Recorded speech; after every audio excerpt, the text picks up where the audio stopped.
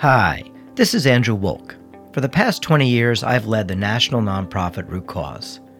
I've worked with foundations, nonprofits, schools, and government agencies to find better ways to utilize our limited resources so more people and families can achieve lifelong success.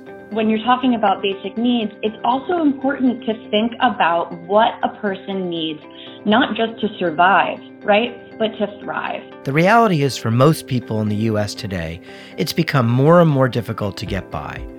Progress measured by each generation being better off than the preceding one no longer applies in the 21st century. Just as its corollary that we Americans pull ourselves up by our bootstraps has largely failed. We are not making progress. We are seeing wealth inequality get worse. And so at this moment in history, we are going backwards in the sense of the American dream. Listen to my podcast, Finding Common Purpose, where we explore what it means to build a new social contract for the 21st century. One grounded in a simple idea, that success is a lifelong endeavor.